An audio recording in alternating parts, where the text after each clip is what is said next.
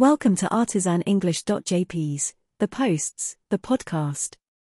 The more vocabulary you know, the richer your conversation will be. Today our topic is Give up the ghost. We tend to associate ghosts with death. When something dies, we can say it's given up the ghost. Of course, it's an informal term, and I wouldn't try to comfort someone who has lost a loved one by saying they had a long and beautiful life and finally gave up the ghost. For something to become a ghost, it must have had a life.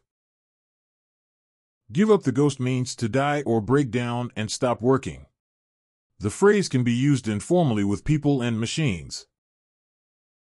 It may seem obvious, but it all depends on your definition of life. If your definition of life means that a being is born and eventually dies, then humans, plants and animals are all alive and can technically give up the ghost. How about human-made devices and machines, though? We often talk about them as having a lifespan. When they begin to break down or experience problems, we say they are nearing the end of their useful life. When something stops working or can no longer function, we also say it's given up the ghost. We can apply this term to the steamroller in today's picture.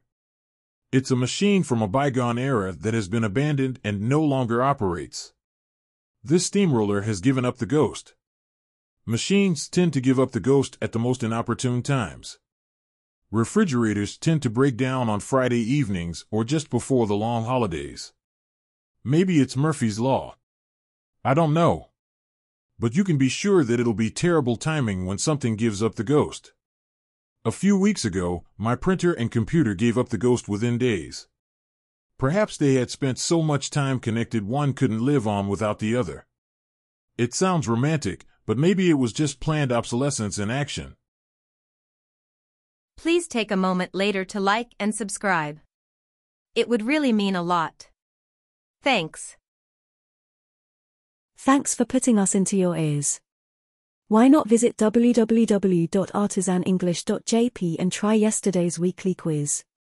Artisanenglish.jp is your place for 100% correction, great conversation, and authentic communication. Until next time, maintain your discipline and learn something new every day.